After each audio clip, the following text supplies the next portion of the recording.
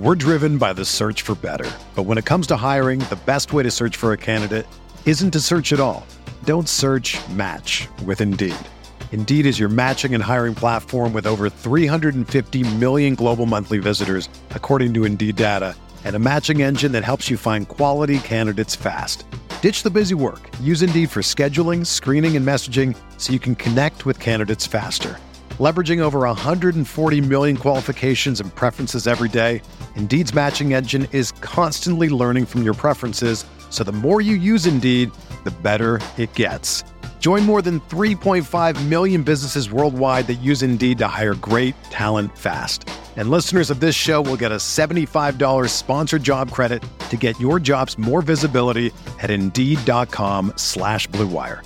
Just go to Indeed.com/Blue Wire right now and support our show by saying that you heard about Indeed on this podcast. That's Indeed.com/Blue Wire.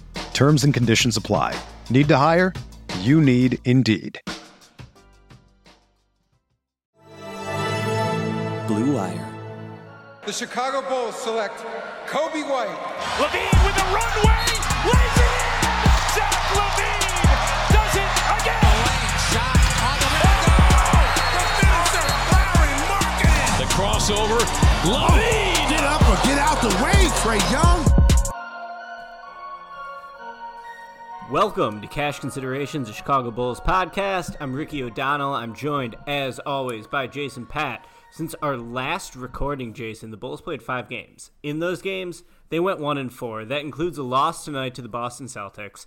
It drops the Bulls to 14-27 overall on the season. They're in 10th place in the Eastern Conference standings, 5 games back of the 8th seeded Magic now. The Bulls on pace for 28 wins on the year. This is just a nightmare of a season, Jason, as we've said over and over. But really, we're stuck between apathy and anger. What side of that line are you falling on right now? I don't know. Like I said before tonight's game, apathy. And like tonight's game against the Celtics, they lost 113-101. I mean, you never expected them to go into Boston and beat a really good Celtics team. I was kind of hoping for it just because fuck the Celtics. We love hating on the Celtics. But like the Bulls scored 14 points in the first quarter. They actually did make things interesting in the third quarter.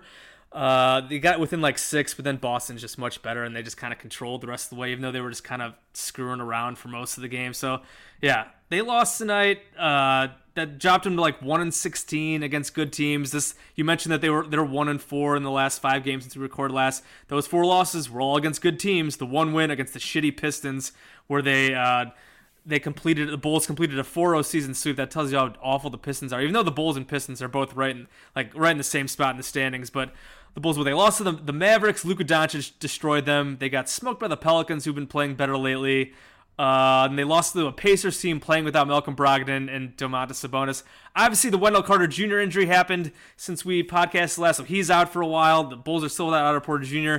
So, like, I mean, I guess it is hard to get, like, super angry at this point because it's just, like, whatever. I mean, this season, I feel like just nobody cares about the Bulls. I feel like no one's excited about them on, like, the Twitter timeline. Like, no, just, like, there's no buzz about them at all, and why would there be buzz about a team on pace for 28 wins in the 3rd season of a rebuild? We're in year 3 of this rebuild. Jim Boylan talked about being a playoff team this season. They talked a big game about it, and we're now here at 14-27 against. Obviously, the schedule has picked up recently, and the Bulls have continued to lose these games against good teams, but against a mostly soft schedule for the first couple months, and we're here 14-27. Our guy Mark Karantzoulis at Bloggable wrote a pretty good column before the Celtics game, just like talking about like what do we even root for the rest of the season? Like, I mean, at this point, a playoff run would be. I mean, the Bulls still have a bunch of tough games. Like I said, they're 5 games out pending Magic Suns outcome tonight, or Magic Kings, I think, something like that. I mean, it does not look like they're going to the playoffs. They're on pace for 28 wins. Like, what do we root for? Like, do we root for them to like? The individual development for players like Lowry and LaVine. Like Lowry had another bum game tonight, and he's just been a disappointment. The entire team is a disappointment. Like, what are you looking for the rest of the season, Ricky? At this halfway point, like, are you rooting for losses? Are you rooting for like scorched earth? What are you looking for the rest of the season now that they've finished this first half and it's been awful? Quick note. Dude, they're 4-0 against the Pistons, 3-0 against the Hawks. So they're 7-0 against those two teams. They would be 7-27 without playing the Pistons and the Hawks. They do not play the Pistons or the Hawks the rest of the season. So when we were going all scorched earth on this podcast at the beginning of the year, that was against a paper soft schedule. The Bulls had, one of the 3 easiest schedules in the league for the first 2 or 3 months of the year. Now they have the hardest remaining schedule in the Eastern Conference. They have one of the hardest remaining schedules in the NBA. This thing is going to get really, really bad, and what I'm rooting for is for everyone who works for the organization to be humiliated. I mean, I don't know what else to say, man. Like, it starts with Boylen. Obviously, every time Boylen opens his mouth, he is embarrassing not just the Bulls as a franchise, but the people who put him in power, the city of Chicago. This guy is a total joke. He is in so far over his head, and, the front office can spin it about the positive development they see Boylen making inside the building. Well, objectively, to the rest of the world, this guy is awful. So he's already a total lost cause for every minute that Boylen is employed by the Bulls for the rest of this year. It's just a wasted opportunity because you can't really evaluate the young core with such a bad coach. We've talked about Markkanen's regression. Zach LaVine, he's basically the same player he's always been, right? Like, you could look at the advanced stats, and he has made some incremental improvements in areas, but, I tweeted the on-off data today. With Zach LaVine on the court, the Bulls are scoring 106.3 points per 100 possessions. With him off the court, they're scoring 96.8. Guess what? Zach LaVine's awesome at offense. Here's the defensive numbers. Zach LaVine on the court, they allow 108 points per 100 possessions. With Zach off the court, it's 97.7. Of course, the raw on-off data can be a little noisy, but, you look at how LaVine played this week, and I really think that it really lends credence to the numbers, right? Like, no one disagrees with the fact that LaVine is a very good offensive player and a very bad defensive player. You saw it against Indiana this week when you dropped 43 on him over the weekend. Just some ridiculous shot making from Zach LaVine. You saw the athleticism today against the Celtics. He boomed a couple dunks on him, looked super explosive going to the basket, but it's not translating to wins. And, I don't blame Zach. Zach is miscast. We've been saying that on this podcast all along. I'd love to see Zach in an off-the-ball role where he doesn't have to make so many quick decisions, where he doesn't have to put the ball on the floor and initiate the offense. But the reality of the situation is there's no one else to run a pick and roll or run in isolation without Zach LaVine. He dropped 30 again tonight. He did have 6 turnovers. Went 9 for 9 from the free throw line. Has been moving the ball well, but Zach is just not good enough to be a top dog. Then you go to Markkanen. Just atrocious, dude. The guy has taken 20 shots once the entire season. It was the first game of the year when he took 25 shots against the Hornets. I thought that game at the time could set the tone for what was set to be a really productive season for Markkanen, taking a step up and being the focal point of the offense. It hasn't happened at all this year. He's not even getting 10 shots in half of these games, it feels like. I don't have the numbers in front of me. The rebounding's been really weak, so what I'm rooting for, man, I can throw it out to my boy Dave Kaplan, who did report on the radio this week that from what he's heard, there could be sweeping changes inside the Chicago Bulls front office. Dude, I will believe that when I see it, because I feel like I've heard that rumor before in the past. It's never come to fruition. John Paxson, I think, is on season number 17 right now with the Bulls. So what I'm rooting for, dude, I like to see Gafford. If you want some actual upside, Daniel Gafford's been really good for a second-round pick. He started again tonight, 4 or 5 from the field against the Celtics. He looked good against Boston. He looked really good, I thought, against Detroit when they won that game over the weekend. So I'd like to see Gafford, but mostly I just want everyone to be humiliated, and I want everyone to be fired. Yeah, Gafford had a sweet block of Jason Tatum. Tatum tried to yam on him, and Gafford packed right back in his face. He was like a +8 or +9 tonight's game, in a game the Bulls lost by 12 and were getting blown out a good portion of it. He was in foul trouble, which hurt him obviously, but the Bulls had some nice energy, and he always provides energy. Like, obviously he's very raw, he's very limited offensively, but he's always bringing energy. He's always looking to dunk on guys. He's never afraid to challenge guys at the rim like we saw today. So yeah, Gafford's been a nice little surprise there. Back to Markkanen. Casey Johnson had a few tweets about after this game tonight where he only played 25 minutes, only took 9 shots.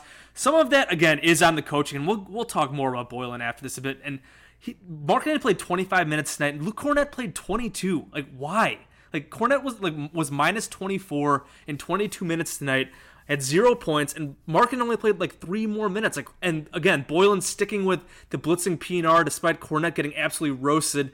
I don't know if he did it because like Kornet had like one good quarter against the Pistons where he made like his first 5 shots. He had 15 points in that. Yeah, game. and he was like a plus 20 or something like that. That's the freaking Pistons. The Pistons are a joke. The Bulls have beat their ass all season. Like those games, I don't even like count those games at this point because the Bulls just own them so much. Back to reality for Luke Kornet today, and he's playing almost as many minutes as Lowry, despite being just a huge negative. Again, obviously Lowry has had his problems. That's not all on the coaching, but. Brutal. And here's the quote from Markkanen per Casey John today on his disappointing first half. I don't know what to say. I've had my moments, but obviously I expect more out of myself. I'm disappointed with myself because if I had played at a higher level, we'd probably have more wins. That's right. As a follow-up, whether he could make more of an impact with more time and more shots, he says, that's our system now. And then he said he'd have to watch film of games that he did make a big impact and needed to rebound more, and he said he always looks in the mirror. So, and just like some basic stats that Casey also tweeted about, is that he's averaging fewer points in his rookie season. He's right around 15 a game, and he's only playing like a minute more. I know Casey wrote recently, and just like noticing in general, like the minutes. I think Cody Westerland's been tracking this as well. Just play like, why is Lowry playing so few minutes? I know he hasn't been that good, but like he was better in December. Why is he still only playing 30 minutes a game and you're playing freaking Luke? I mean, this is especially with Wendell Carter Jr. out. How is Lowry playing 25 minutes in a game and Luke Kornet's playing 22? That makes absolutely no sense at all. Such a disappointing season. Like we all thought last year Lowry was going to take the big step. Then he had the injury. He had the big February, and then he had the weird health stuff. And now this season we were hoping he's fully healthy. He's going to take this big step forward. And now 15 points a game, like okay efficiencies, not really rebounding, really no development in terms of playmaking. Like, I mean, I feel like just I don't want to put it all on the coaching, but clearly some of it is. But like, I mean, I feel like at this point we might have to totally reevaluate what his ceiling is. Like, is he just a high level role player? It seems like he might be. Like, I don't want to give up on him yet as like a potential all-star player, but I mean, right now he's just kind of a guy. Like, I think he's still like a good player. He's not bad considering his shooting has come around lately. But I mean, in terms of that like high level player that we were hoping he might develop into, I mean, that's looking like a no. You hit the nail on the head with LaVine. We've talked about it ad nauseum. The guy gets buckets. We know that. He's fun. I root for Zach LaVine. The guy tries his ass. Or at least he works really hard. I feel like he's been a little better defensively this season. He's still not that good. Just miscast in the number one role. And then, I mean, you look at I think Will Gottlieb mentioned this, and I saw some other people tweeting out stats, but just like how this core, we want to blame Boylen. It is hard to look at this core without just the lens of Boylen and his crappiness, but we do have to wonder, like, what exactly is the ceiling of this core with Lowry, LaVine, Wendell Carter Jr., Kobe White.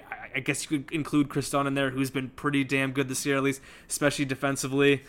I don't really know. Like, it doesn't. They're clearly missing that legit two-way top guy stud, and they just have like a bunch of nice pieces, but put together, clearly, it's just not that good. And I mean, right now it's bad. It's awful right now. It's what it is. Yeah, and I think that's the biggest disappointment about the year. It's not that like they're losing and, you know, it's another season where they're likely to finish in the 20s with wins. It goes even beyond that, and that's humiliating by itself at face level. But it's like, so when you get these young guys, the key is to develop one of them into a star, and they just don't have that. Like, none of these young guys are any good.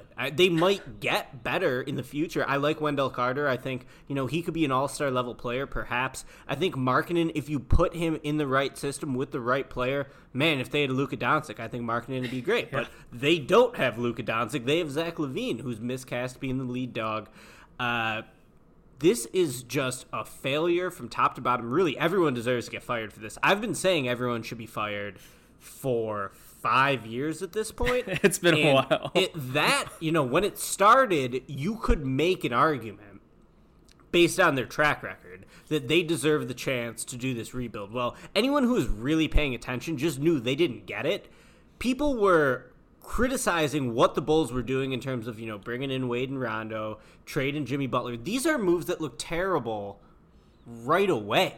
These didn't just look terrible in hindsight. Like, everyone was ripping them when these happened at the time. This is 3-4 years ago. So is it really a surprise at this point that all of these young guys they got, well, they're not that good. And because of that, the Bulls are, again, not going to win 30 games. I can't believe that I got suckered into this. I'm, like, really disappointed in myself. Like, if we're coming up with losers in this bowl season, I'm a huge loser because I wrote a post on SBNation.com that the Bulls were going to hit the over this year. The number I got was 32.5. That seemed like a really safe bet. They said pick one team that can hit the over this year, and I picked the Bulls because I really thought, if nothing else, they could win 35 games. Well, Porter gets hurt. The Bulls have no wing depth. Again, this isn't second guessing. This was first guessing. Everyone was already criticizing him at the onset of the year for not having any wing depth. Now you have Carter. It's horrible to see Wendell get hurt because he has been the most joyful player to watch on the team this year. He's had the best development out of any of the young guys, but it also gives management another convenient excuse, right? Like, well, we thought we had it at 3-game deficit and then Wendell got hurt and it all fell apart. Well, it goes so far beyond the day-to-day injuries. Every team has injuries. The Bulls have faced injuries every single year since the Thibodeau era. Firing Thibodeau is supposed to magically make them healthy to get through the year. That has never happened. Just a disastrous season, dude. I mean, before the Carter injury, the Bulls were relatively lucky with injuries. Obviously, Porter's been out for a while, but besides him and Hutchinson, who was awful, he's absolutely terrible. I mean, the Bulls had all their top guys had been playing almost every game, and they'd been facing a lot of other teams missing star players. So the Bulls have gotten plenty of injury breaks up until obviously losing Carter to go along with Porter is obviously a killer considering what they have behind him at center. It's brutal. We've seen their defense kind of fall apart lately, and it was falling apart even with Carter. That was something we talked about either on our last pod or a couple pods ago, just like how good their defense was, because at one point they had gotten to like 3rd or 2nd in the league. I think they're down to like 9th or 10th now because, as kind of expected, once they started playing actual teams that are competent, the teams have ripped apart the Bulls' blitzing pick and roll defense. They've been getting teams that can move the ball, that can make smart decisions with their passing and play and just dribbling and ball handling. Absolutely tear this defense apart. We saw it against the Celtics tonight. Gordon Hayward, he couldn't hit a shot, but he was ripping the Bulls apart with this passing. We saw it against other teams like the Mavs. We saw Luka torch the Bulls with his shooting and his playmaking. And the Pacers blew up the Bulls' defense despite missing Malcolm Brogdon and Domantas Sabonis. I mean, we saw the Bucks obviously are amazing, but they have destroyed the Bulls' defense lately. I think the Jazz did pretty well. Basically, the Bulls' defense has basically cratered. Besides this past Pistons game, which was kind of what we expected. Now with Carter out, it just makes it even more difficult. Moving on to the Boylen stuff. Obviously, we have hammered Boylen plenty on this podcast, and more stuff to hammer recently. Ricky, I think you wanted to talk about the goofiness in that Mavs game and the Daniel Gafford injury, or like I think Carter got hurt that game as well. Talk about what happened there.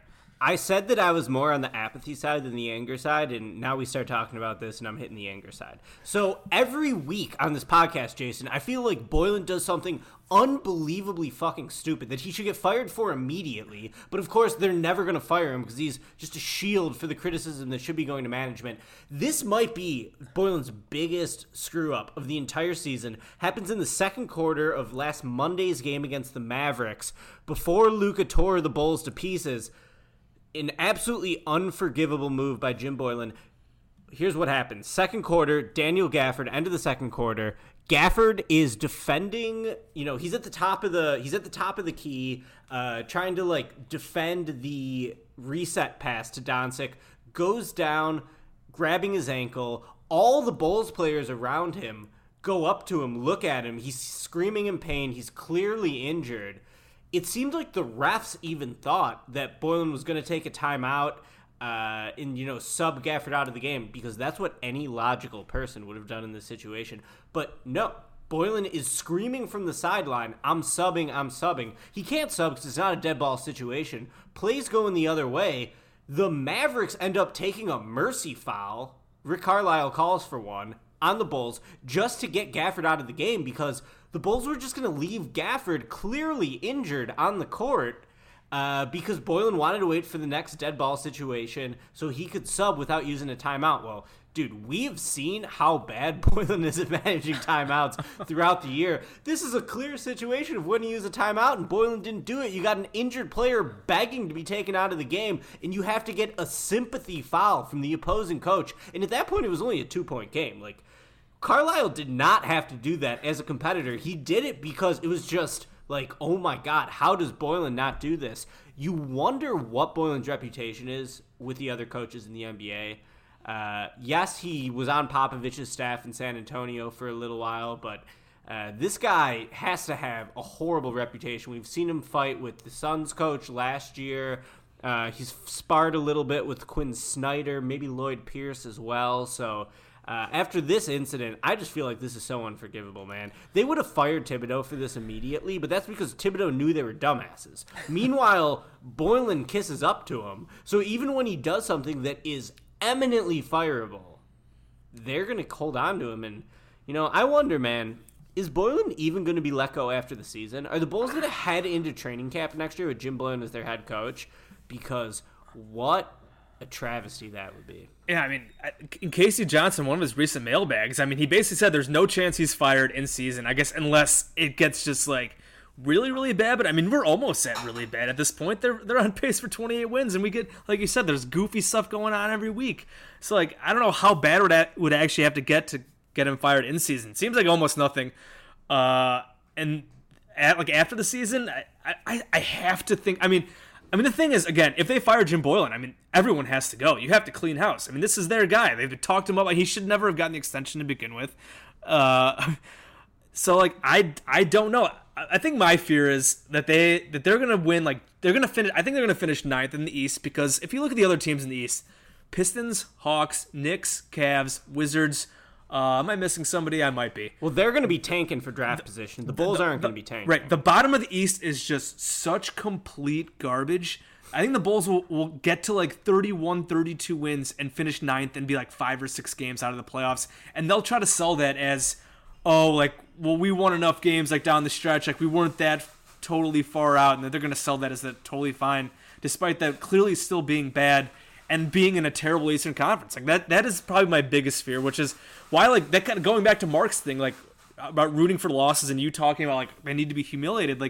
The worst case scenario is them winning just enough to justify keeping Boylen and just not doing anything and just kind of keeping the status quo. They either need to actually turn things around in a real fashion, which doesn't look possible right now. I don't want to totally rule it out. That's the one small optimistic part of me left, but it either needs to get real bad or they actually have to really start playing well, because kind of meandering around and I said, winning 32 games-ish, I feel it would be almost the worst case scenario. Dude, they're on pace for 28 wins, and all their wins have come against teams that they don't play anymore. They're not going to win 30 games. This is going to get worse. Maybe we get to the point in the schedule where no one gives a shit. Already teams are taking the Bulls lightly. Buddy Hield said that after the Bulls beat him in Sacramento earlier this year.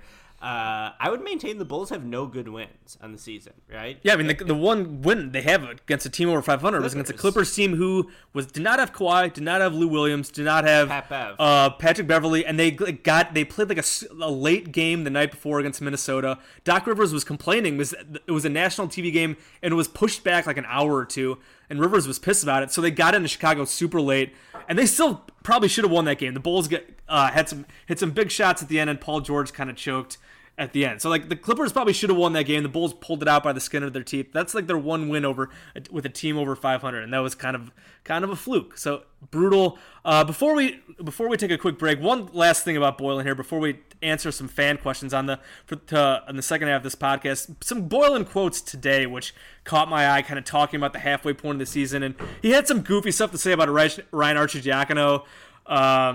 And just how he was really helping the second unit after he was out of the rotation, then he was put back in. He had one nice little game against the Pistons on Saturday. Again, the Pistons, I don't count those games. Goofy quotes there, and then here's his quote from Casey Johnson on what his assessment of the Bulls at the halfway point. I'm encouraged by the growth of our team. I like the fact that we've established a style of play at both ends. What that is offensively, I have no idea. I would like us to be more consistent. I'm disappointed in one part of our defense. I think we foul too much. I'd like us to improve our defense, defending without fouling. I'd also like to improve our defensive rebounding. Those are two huge pillars that would take our defense to the next level. We've missed Wendell. He's a huge piece, but we got to move forward on that. Those two guys backing him up have to continue to grow at the defensive end and help us. Offensively, there's been times where I like the way we have made basketball plays. Thanks, Jim. We get backdoors, we're reading and reacting. That's what we're trying to teach and coach here. We do have some inconsistent moments where we're stagnant or we're not organized or the communication is poor. Blah, blah, blah, blah, blah. He finishes up, I like the fact that we are building a system and foundation at both ends.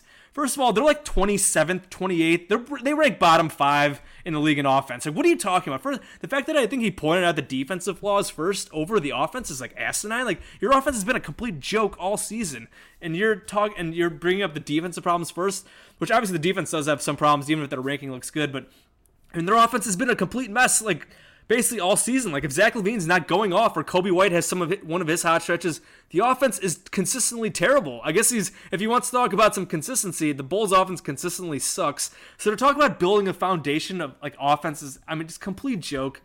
Just brutal gaslighting crap. Like, just be honest, please. Like obviously I don't want him coming out and, like, totally throwing guys under the bus, but you got to point out that they have not been good, and also he's got to take some accountability for himself. I feel like he never takes accountability, whether we're talking about timeout management, whether we're talking about just guys playing. Like, I can't remember what game it was the other night.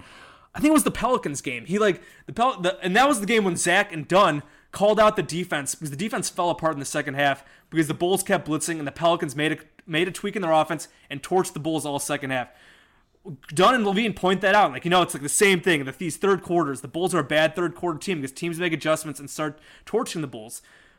But Boylan talks about how young they are and how and energy and stuff like that. The Bulls energy has not been a problem with the Bulls this year. Rick Carlisle called them one of the hardest playing teams of in the league, and honestly, the Bulls do play hard every night. I'll give them one. Like, if I'm going to give them some credits, that they do play hard. They don't fold in games. They don't just usually lay over and die. They do play pretty hard. Boylan always goes to the lack of energy nonsense and the youth. Like, the Pelicans are a super young team too, so like he never takes accountability for himself. So it's just so frustrating. And we saw those quotes today just kind of grind my gears. I've tried not to just get super angry about the Bulls recently, again, with the apathy setting in, but those quotes today were just really pissed me off, and they were super annoying. And then I needed to get that off my chest. Before we take some fan questions, let us take a quick break to hear from our sponsor, Untuck It. Ever see an untucked button down? They look bad. Why? Because they weren't meant to be worn that way. Thankfully, there's Untuck It. The original button-down shirt actually designed to be worn untucked. No matter your size or shape, Untuck It shirts always fall at the perfect untucked length. With more than 50-plus fit combinations, Untuck It shirts look great on tall, short, slim, and athletic guys of all ages. You can choose some styles like wrinkle-free button-downs, super soft flannels, outerwear, and more. With Untuck It, your shirts will never look baggy, bulgy, too long, or too big ever again. And their website is super easy to use. They even have a whole page devoted to helping you find your fit. So if they're shopping for the perfect gift or just trying to craft a smart, relaxed style of your own, Untuck It is the way to go. Visit untuckit.com and use code BLUE for 20% off at checkout. That's untuckit.com, and that's promo code BLUE for 20% off. All right, we are back. Cash Considerations, a Chicago Bulls podcast. We were talking about the Bulls at the midway point of the 2019-2020 season after their 113-101 loss to the Boston Celtics on Monday night. They're 14-27, on pace for 28 wins. Gotten a lot of ranting out here because the Bulls are a joke. Let's see. I asked for some fan questions, some Twitter questions, kind of get the pulse of the fan base here. Obviously, again, I think a lot of apathy has set in. A lot of people either just don't care. There obviously are still some mad fans out there. I guess we've obviously let off a lot of steam here. So let's look at some of the questions that fans have for us as we try to figure out where the Bulls are going forward, because I just don't really know at this point. So let me find the first question here. So here's a good one. We have not talked about this yet. Denzel Valentine is seemingly out of the rotation again, and he's not happy about it. He had some quotes the other day, just kind of talking about how he's unhappy with being out of the rotation. He's not asking for a trade yet, but it sure seems like it's kind of heading in that direction. He only played garbage time against the Celtics. He's only played, I think, like 10 or 11 minutes in January. So this is from Devin at Devin 2021 NU. It seems the Bulls are steadfast in their desire to move on from the Denzel Valentine experiment. What trade package would you like to see Denzel included in? What would you like the Bulls to send with him, if anything? Anyone? Like, obviously, I don't think you're going to get that much for Denzel Valentine. I know Casey Johnson brought up maybe packaging him with Thad Young, who actually played really well. We actually saw him play in the post. We saw him play like he did with the Pacers. Got a lot of post touches, and he actually dominated a smaller Celtics team. So it was nice to see him actually play well. But what do you make of the Denzel thing? Like, obviously, he's not good, but I kind of mentioned the Arch thing earlier about how Arch is getting minutes over Denzel now, and clearly it seems like the Bulls don't have any plans for him in their future. He's in the last year of his rookie contract. He's going to be a restricted free agent. Joe Colley mentioned how the Bulls would jump at an opportunity if they could get anything back for a trade. What do you think? What do you make of the Denzel situation? What do you think will happen with him? Oh, my God, dude. Guess how many free throw attempts Denzel Valentine has on the year? He's played 270 minutes. He has 5 free throw attempts. So I guess he's been better than you anticipated. I would just play Valentine. It's like, why not? You have nothing to lose. But, at the same point, he's not going to be part of your future plans. I do think it's kind of funny that Boylen just hates him so much. Clearly, it's because he can't execute the defensive schemes. Also, Valentine's attitude, I think, is like low-key terrible. I don't think he's really a professional, carries himself like one. Darnell Mayberry wrote a great column today in The Athletic where he talked to Steve Weinman, who I don't think has ever been quoted before in the media. He's the assistant GM of the Bulls. He's known as the quote-unquote analytics guy. So in this story, Weinman is basically defending the Bulls' use of analytics, and Denzel Valentine had a hilarious quote where he's like, nowadays anyone can find an analytic. Well, no shit, Denzel Valentine hates analytics because they all say he's terrible. He's at least, a capable dribble pass shoot guy. The problem is his offensive value is just so submarined by the fact that he has no burst, no explosiveness. He is so unathletic. He would have looked right in place in my Monday Night Pickup League today. And woof, was that a pretty bad show. So, I don't know, man. I would play Valentine, I guess. Otherwise, just, cut him and get rid of him. I do think it's funny that Boylen hates Valentine, though. If I had to create a pluses column for Boylen, I would at least say that's funny. Logically, I think you might as well play Valentine because no one else on this team can initiate the offense. But, I don't think Valentine's getting out of the doghouse anytime soon. Yeah, because Valentine brought up how he said Boylen talked to him earlier last week, and Boylen told him that he's out of the rotation, and Valentine claimed that he didn't tell him why. He's just not. It's just he's just totally yanking him. He's playing Arch over him again, which again, I mean, in the Bulls, I guess they've invested in Arch. Somebody mentioned this to me earlier today when I was kind of talking about it. They have Arch signed to a 3-year deal. This is Valentine's last year of his deal. So I guess they think they might as well play Arch, and because Boylen clearly loves Arch, I feel like that's, classic, just the little white gritty guy. That's definitely a Boylen type guy. In terms of a trade, I think you might be able to get a second for him. Contenders are always looking for guys who can shoot off the bench. I know Casey again mentioned the Sixers. The Sixers have the Sixers are kind of a mess right now. They're down to 6th in the East. Joel Embiid's hurt. Their bench sucks. Trade Denzel Valentine to the Sixers for a second-round pick. I feel like they probably still have a million second-round picks from the process. I think you get at least one for him. And then I guess if the Bulls keep going downhill, I think they probably will look to trade Thad Young, maybe. So I guess if you could package them together and maybe get a first out of it, do you think you could package Denzel and Thad and get? I know there was the talk about the Clippers. Maybe a Mo Harkless and a late first-round pick. Do you think that's even a reasonable deal to be had? I don't think so because Thad Young's been pretty bad this year. So I don't think you're going to get a great return on that investment. This has been probably Thad Young's worst year of his career, at least since his very early days. He's, I loved that signing when they made it because I thought he was exactly what they needed in terms of professionalism, in terms of his ability to force turnovers on defense, take smart shots on offense. That's totally gone sideways. The Bulls have had him shoot a ton of threes. They've had him play on the perimeter. He hasn't been an efficient scorer this year. Defensively, he looks maybe half a step slow. So trade Thad Young just for Thad Young's sake. I still like Thad Young. I think he seems like a chill bro. I don't blame him for realizing that, he signed into just the worst organization this side of the New York Knicks in the NBA, and he's basically had a lost year. So I would like to see them trade Valentine. Maybe you can get the 29th pick in the draft for him, but honestly, that'd be an amazing return for the Bulls. They should jump at that offer right now. I don't think that they're going to be able to get that. I would take a high second-round pick for him, if one of the contenders actually has one of those picks. So we'll see. To the Thad Young point again, there were a couple columns written, I think both Casey and then the new Chicago Tribune beat writer, I believe his name is Jamal Collier, I think, talked to Thad. We kind of saw it today, but I mentioned the post-up stuff. They really hammered the post-up stuff hard, didn't it? That was kind of a thing they were talking about in these columns, like how Thad has played a lot differently than he usually has. And I was looking at the stats, and like Thad is coming into tonight, Thad was shooting like 44% on 2-pointers. He was taking a lot more 3-pointers, and I think it was KC's column. I think they asked Thad, like, did they tell you like you'd be playing like this, and this is the style that they'd be playing? And he said no, of course. So clearly it seems like they lied to Thad Young, and like that's how they were able to get him to sign, because there was the report earlier this year about how he was upset with his minutes, and now he's talking now about how they did not tell him what kind of style they'd be playing, and he's clearly been playing a lot different. Like I said, he was coming in tonight shooting like 44% on 2-pointers, a career low by far. So then tonight we finally saw them establish him in the post, and I think he shot like 8 of 10 around the rim, was much better. Maybe they'll be doing that more moving forward with Wendell Carter Jr. out, but again, yeah, if they don't turn things around at all, I would not be surprised to see Thad Young on a different team before the deadline. Next question. Devin sent us another one, and you mentioned the Kaplan thing, so we kind of already answered this. He basically, do you buy the possible major overall? Again, we'll believe it when we see it. And then he asked again, if you had to make a pick right now, is Jim Boylen the head coach of the Bulls next season? We kind of answered this, but I guess right on the spot. What do you think?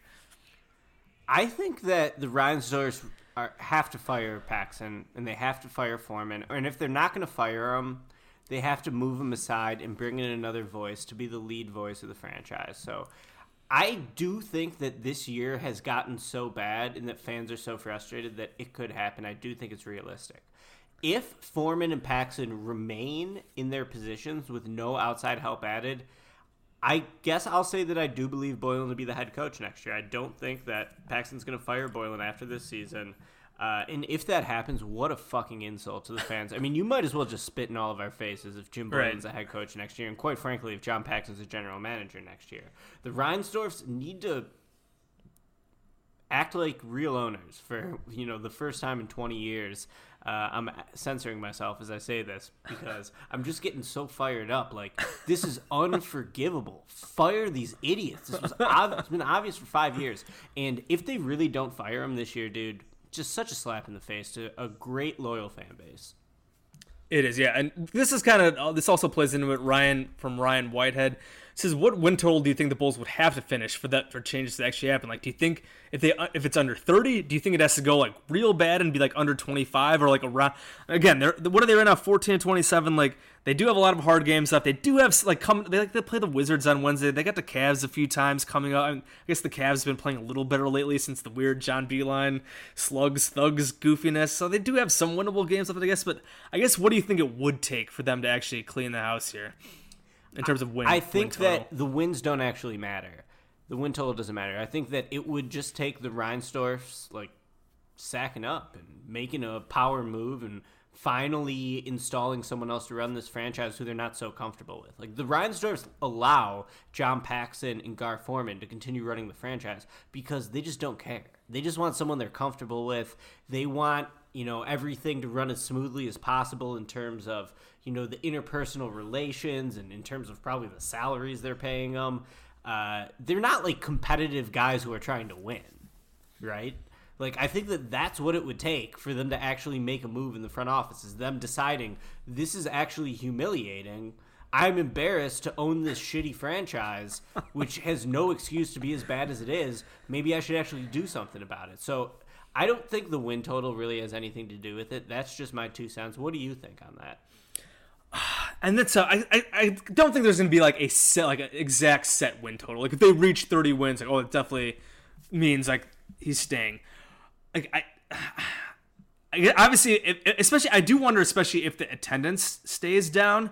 And if they're whatever, they're in the 20s, and if they're still playing bad, I can't imagine people are going to show up to those games. And I feel like you'd have to pay me to go to Bulls games at this point. I guess I'd go to games against other good teams to watch the other good teams players, because right now, I don't know who would want to go watch Bulls basketball. If you're on a Wednesday night, if they're playing some whatever team, why would you go to a Bulls game? Why would you do it? So we could see some real low attendance here the second half of the season, which I think that could definitely play a part in it.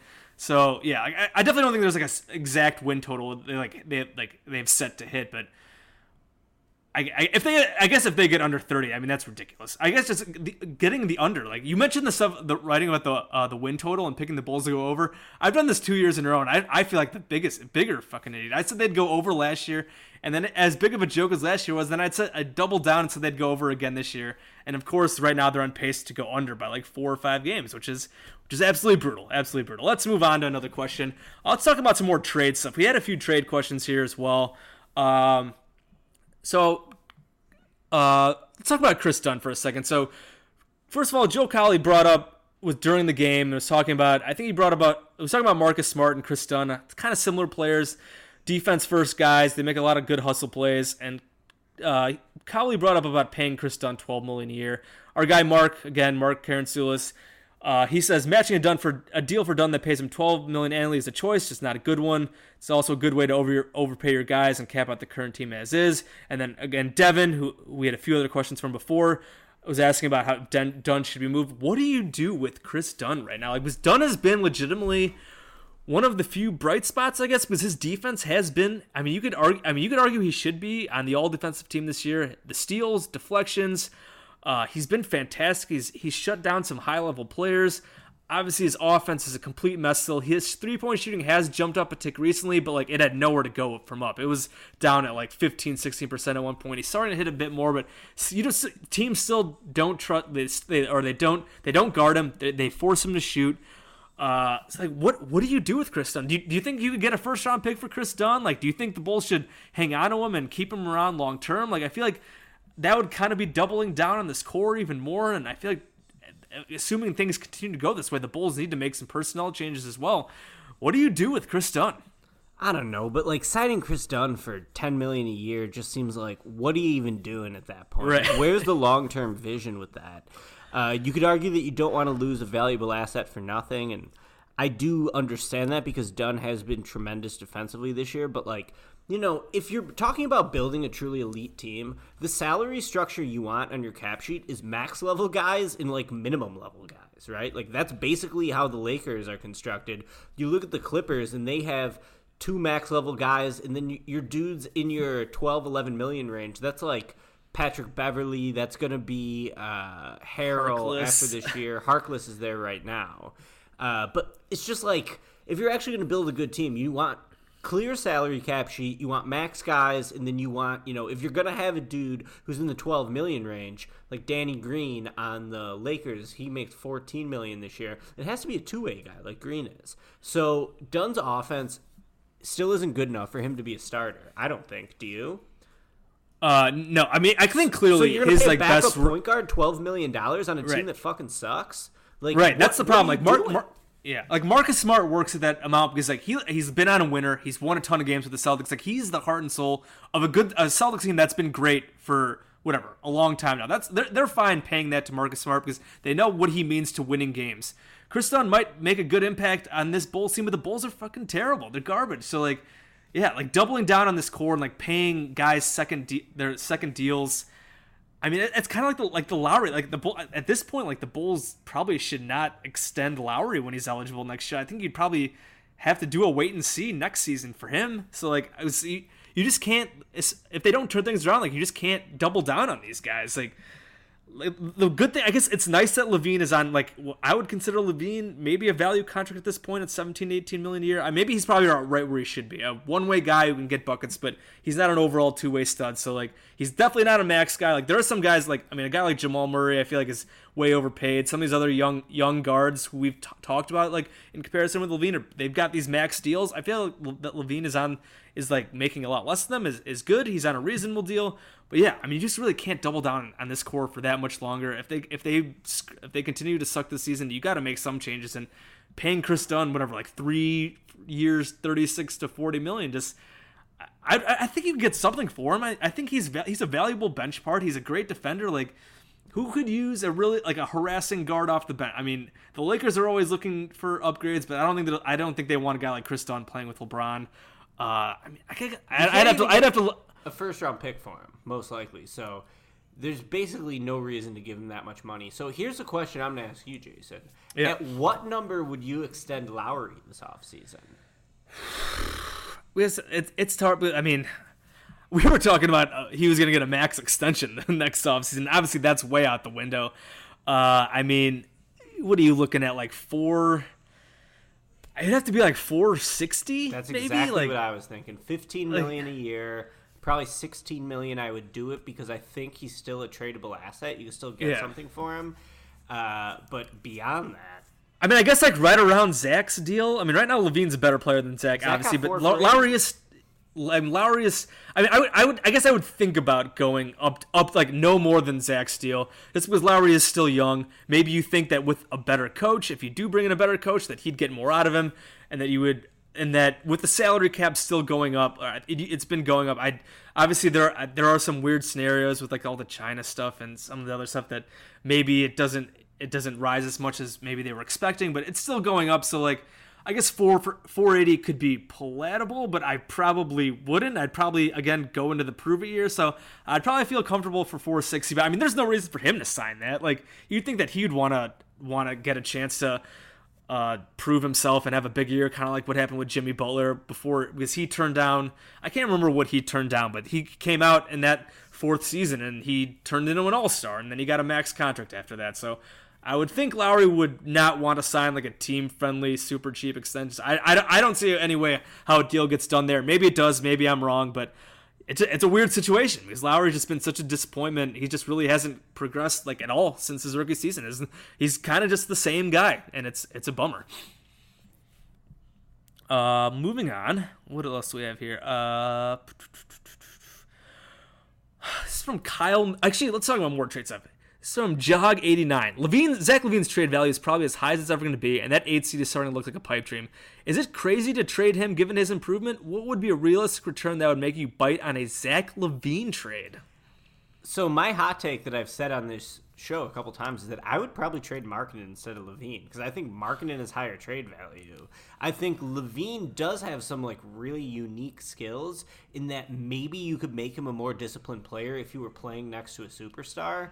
That is a risky bet, certainly, but I don't see Zach LaVine having huge trade value, right? Like, do you think you can get the 14, like, what was he taking at, 13 or 14, or I think something like that back in the day? Like, could you even get that pick for him now, next year? I mean, next year is going to be a crappy draft, too.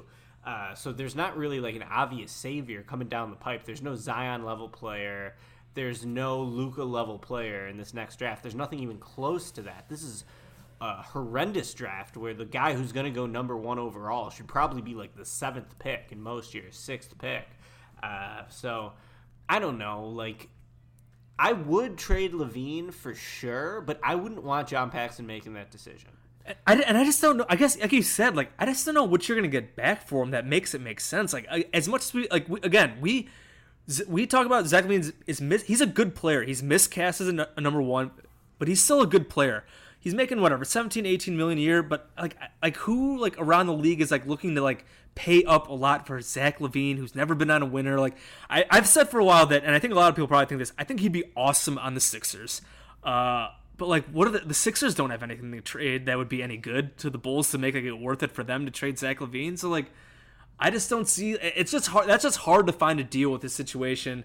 Like, what would, like, I'm thinking of the Sixers roster. Like, I don't think they're going to trade like Richardson in like a draft pick for him. Like, and even but even that, like, would you even be that excited about that as a Bulls fan? Like, you get a good player in Josh Richardson, but like, I mean, he's a 3-and-D guy, and then you get like a late first round pick, or maybe another like pick later. Like, so like.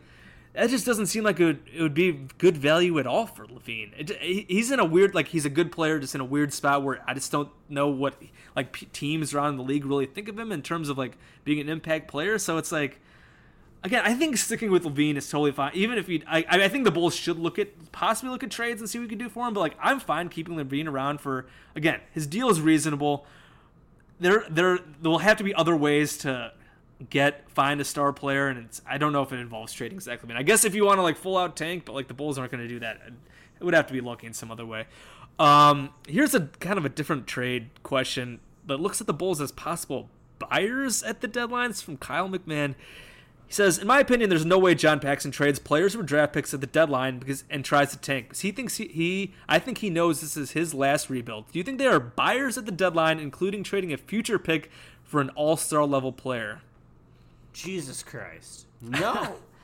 If they trade a draft pick, that is just malpractice, man. You cannot trade a first-round draft pick when the outlook for the organization is so poor. So, no, I don't think so. But Kyle, I'm not like saying that this is a bad question, because Kyle's saying these guys are such idiots. They might actually do something rash. Like, right, I think that's what he's getting at. For sure, yeah. It's a thought that is just making my skin hurt and itch, because no, they should not do that. I don't think it's going to happen. That would really be malpractice. So, God, right. I don't even know like what all-star level players are even like on the market right now. It's like Drummond, obviously not.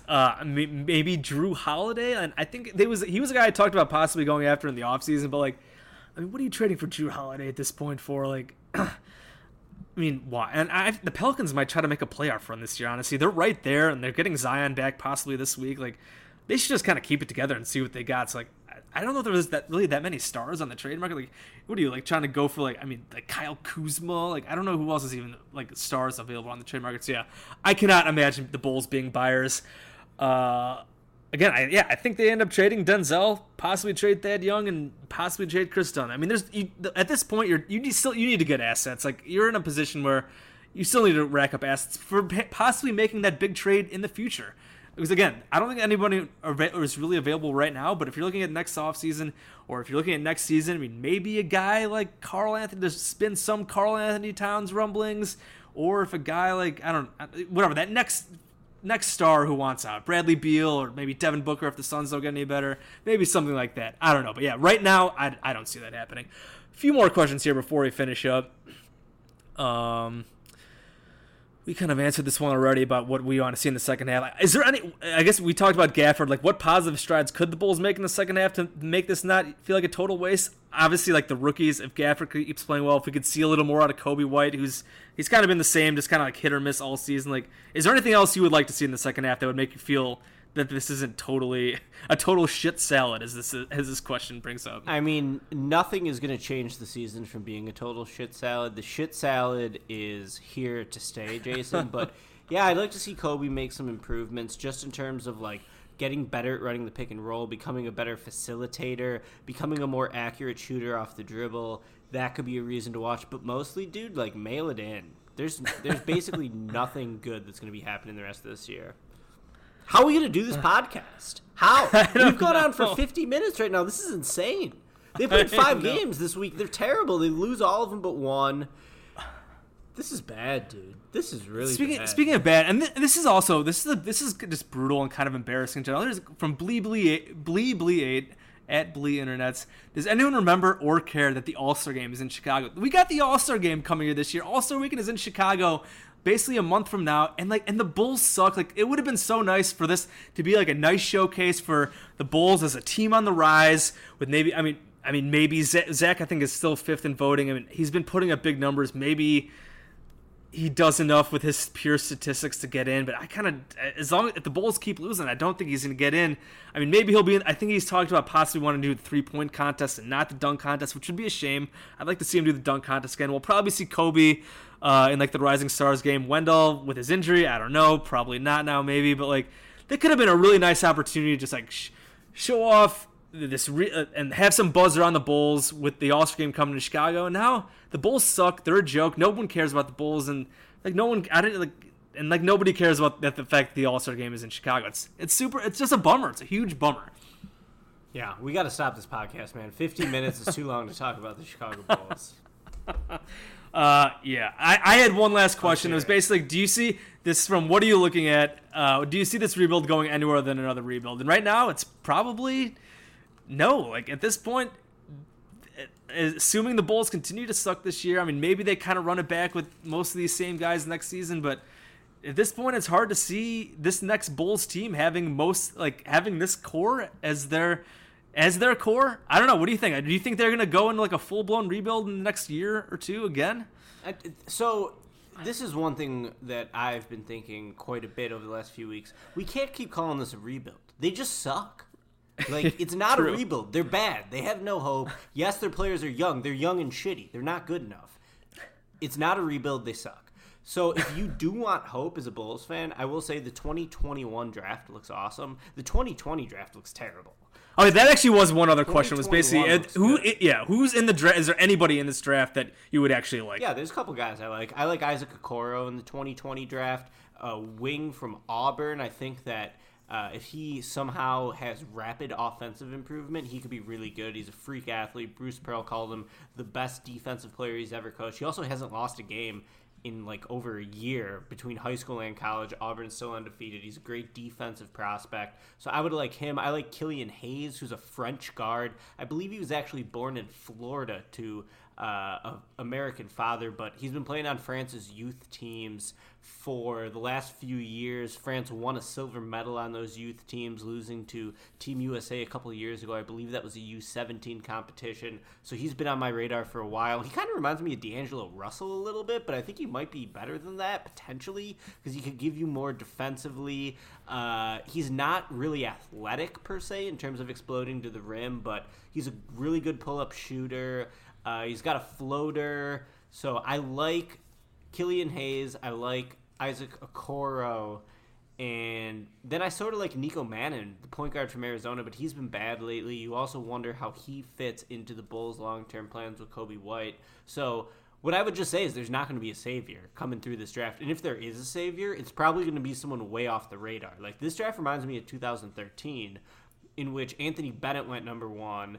That draft ended up having the best player of the decade in it because Giannis went 15. So I think that there will still probably be good players in this draft, but the guys at the top of the draft, to me, really don't look great. Maybe they'll hit their like 99th percentile outcome, and Isaac Okoro will turn into Kawhi, or maybe LaMelo will be, a really great playmaker because he definitely has talent, but I just don't really love anyone in this draft class.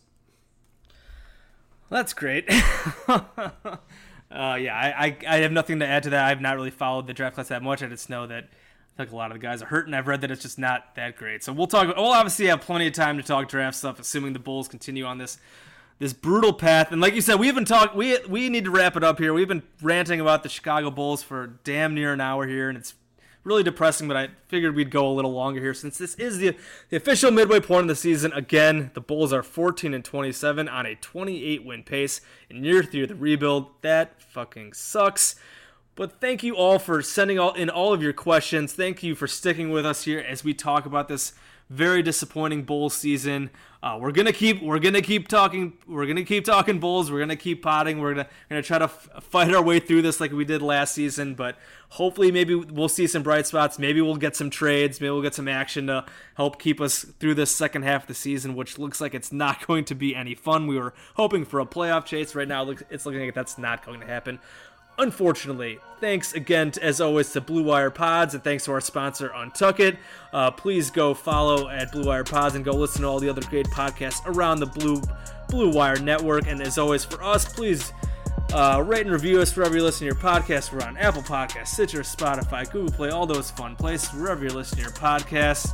So this has been Cash Considerations, Bulls at the midway point of the season. This is Jason and Ricky. Thanks for listening, guys, and we'll talk to you next time.